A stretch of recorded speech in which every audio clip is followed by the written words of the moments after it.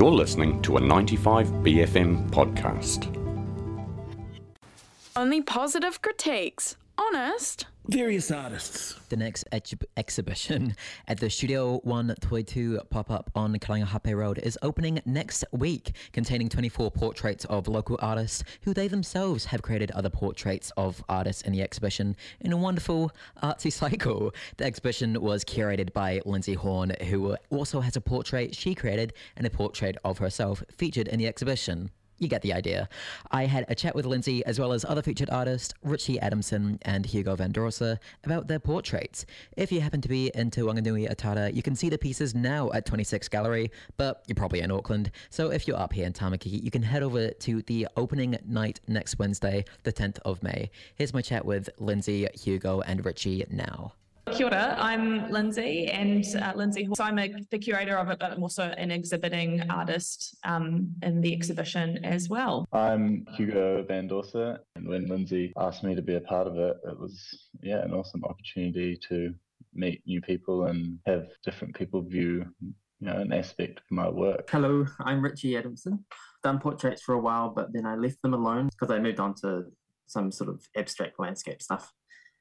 So I was working on that for a very long time and thought that I'd never do portraits again. And then Lindsey asked me, so I was like, I may as well. But it's been lots of fun doing it again. And I'm very grateful that Lindsey asked me. Really grateful that Ritchie came out of portrait retirement for us. Beautiful. Yeah. So Lindsey, where did the idea for Artists on Artists come from when you brought it about last year? I was listening to an interview with Professor Leonard Bell, and he curated an exhibition of Marty Friedlander's work, and she is a really exceptional photographer who sadly passed away now, but she, not like exclusively, but she mainly photographed artists, and like especially like in their studios. And so you'd see these amazing portraits of like Ralph Hoteri like in his studio and like these amazing artists from Aotearoa. And I was listening to this and I was like, oh, artists would just make fantastic subjects. Like you don't often, obviously you see their work, but you don't always get to see them in the frame. But it was like lockdown and I was like a bit loath to do a full solo show. So I was like, oh, it'd be much better to like work with the artists. And that's kind of when it all clicked. I was like, oh, the artists could then paint each other and it would be like far more collaborative. And so that's kind of where the idea came from. And for me, it's just like a really amazing excuse to like hit up all these artists whose work I love. And like now I just get a chance to like hang out with them and do a group show with them. So for me, it's definitely like the collaboration and then shining a bit of a light on the artists themselves and putting them in the frame. Was this the first time that you'd worked in a curatorial role? Or I don't know if curatorial is a word, but a curator's role? A shoulder tapping role. Yeah, it was actually. Yeah, so I do my best to just like keep an eye out on who's kind of creating what kind of portraits, and not just like painters, but photographers, and we're hoping to work with some sculptors and even some authors as well. So yeah, like this year and last year is the first time that we've kind of run it like that. But yeah, it's been a really interesting experience kind of managing a show like that. And I definitely try to do my best to get a really diverse mix of artists, not only just in terms of like demographics, but also like diverse mediums and a mix of both emerging and established artists. Yeah, and why have you decided to bring this exhibition back for a second year?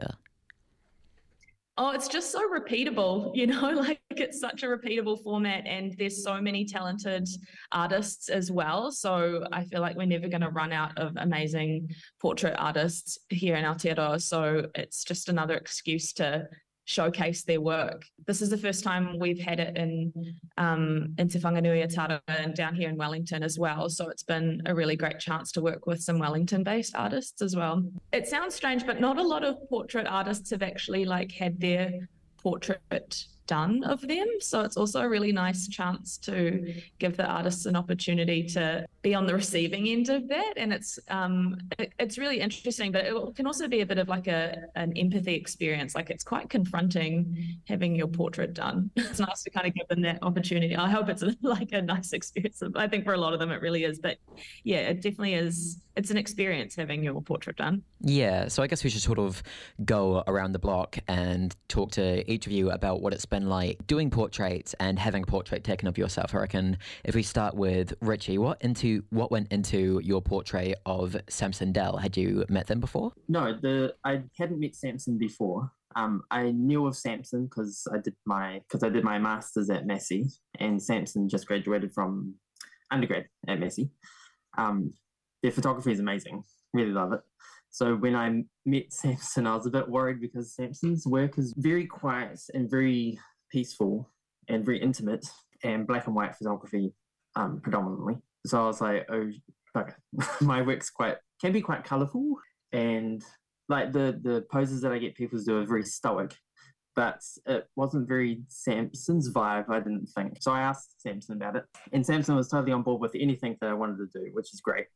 And I think most artists probably would do that for each other, being artists. But I got to a point where I wanted to paint Samson completely in pink. And Samson never wears pink either. So I was like, oh, sorry, is pink all right? And Samson was like, actually, a photographer photographed me fully in pink once before. And I was like, oh, great. Even though Samson's a photographer and I'm a painter, our practices overlapped a little bit in the way that we approach the subject, which is quite neat because I always thought photography was quite foreign to painting, but it's not. Maybe because we're both queer artists, I think the overlap was probably stronger than most other cases. So that was quite cool to find that out. And I have a huge an appreciation for Samson's work now that I've worked with them. And then what's that been like in reverse, having Pam Brabants make a portrait of you? Do you feel like it's been the same sort of interaction that you've held with Samson, but vice versa? Or has it been a bit of a different dynamic on your end? Yeah, I think it was a similar situation.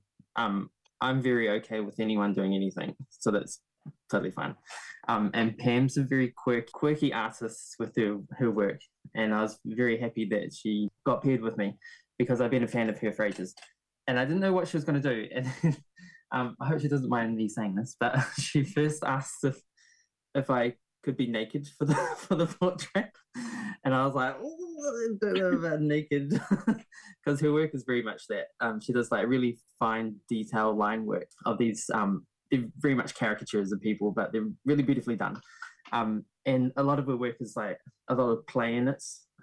Like once she painted drew a woman on one of those reclining couches with a dog's head on, and like in a bikini or something.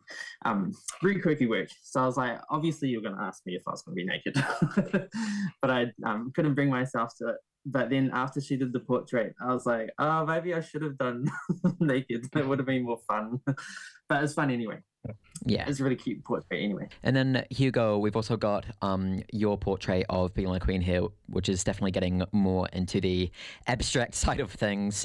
What went into this portrait for you? So in the past, I've never actually done a specific portrait of anybody. So when Lindsey asked me about this, I was slightly nervous and also excited for the challenge to do that, because painting a portrait or doing a portrait of somebody is nerve-wracking in the sense that they have an idea of themselves and you don't want to sort of disrespect the person that you're doing the portrait of and feel uncomfortable in terms of how you portray them. So I was trying to, because most of my facial paintings look quite either sad or like very like distressed. Talking to Billy, he didn't shed too much light on himself, and that was okay because I wanted to approach it as more of like the idea of him, or like it's the concept of who he is, using sort of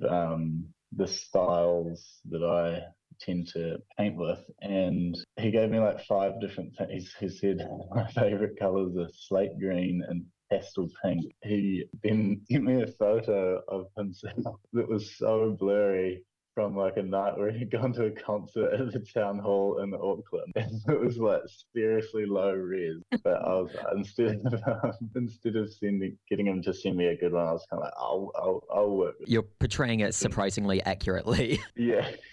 So then for me, just scrolling through his Instagram and like screenshotting videos when he's been like videoing himself in the car to get his glasses, and then sort of started and got halfway through it, and then I kind of was like, oh, what's the next step? So went away and just thought about it for a while. And he, one of the parts of his practice is doing woodcut prints, which is in a very different style. He does these little funny like character faces and stuff, and he's got these two different styles going on from the more painterly oil paintings that he does. I was thinking about the woodcut thing and how that worked. I decided to use a bit of collage by me actually cutting stuff out. In contrast, you kind of see the portrait that was taken of you by Vanessa Green and Kieran Lowe, which is incredibly different. How does it sort of feel to have their portrait of you, which for the listeners at home, I guess you describe as just a very cool looking black and white photograph taken,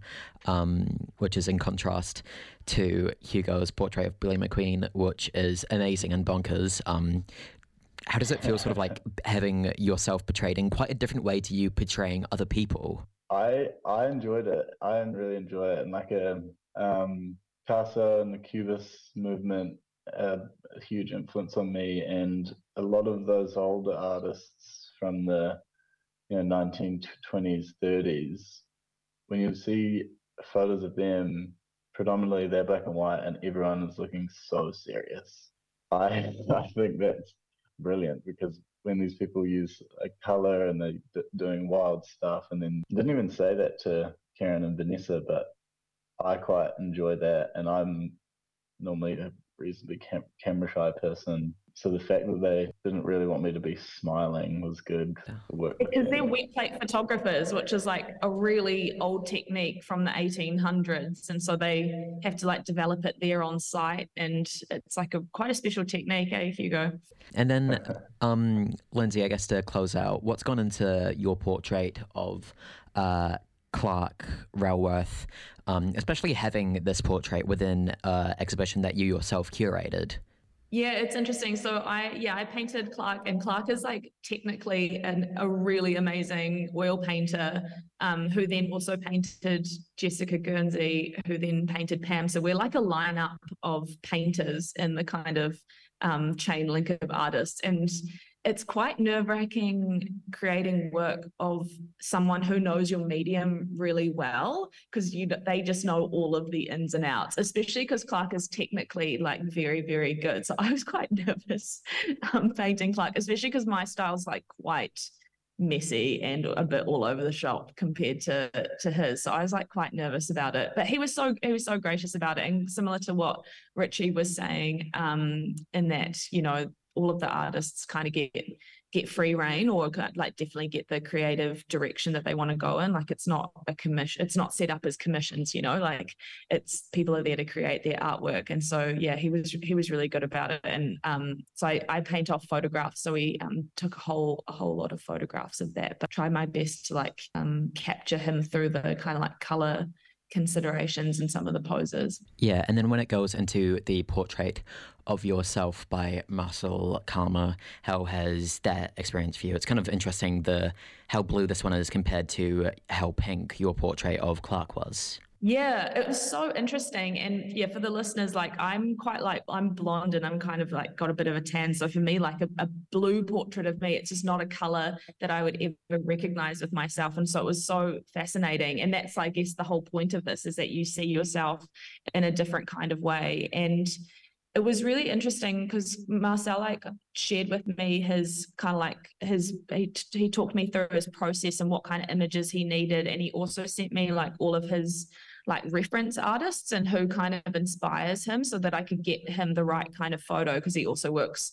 off photographs, but he was in the South Island at the time, so I needed to provide him with the photo. And for me, that was just like fascinating, like kind of seeing his process and what he needed and who kind of inspires him. So I really enjoyed that that aspect of it. That was Lindsey Horne, Ritchie Adamson, and Hugh. That was a 95BFM podcast. Support 95BFM with a B card. Go to 95BFM.com/sign up.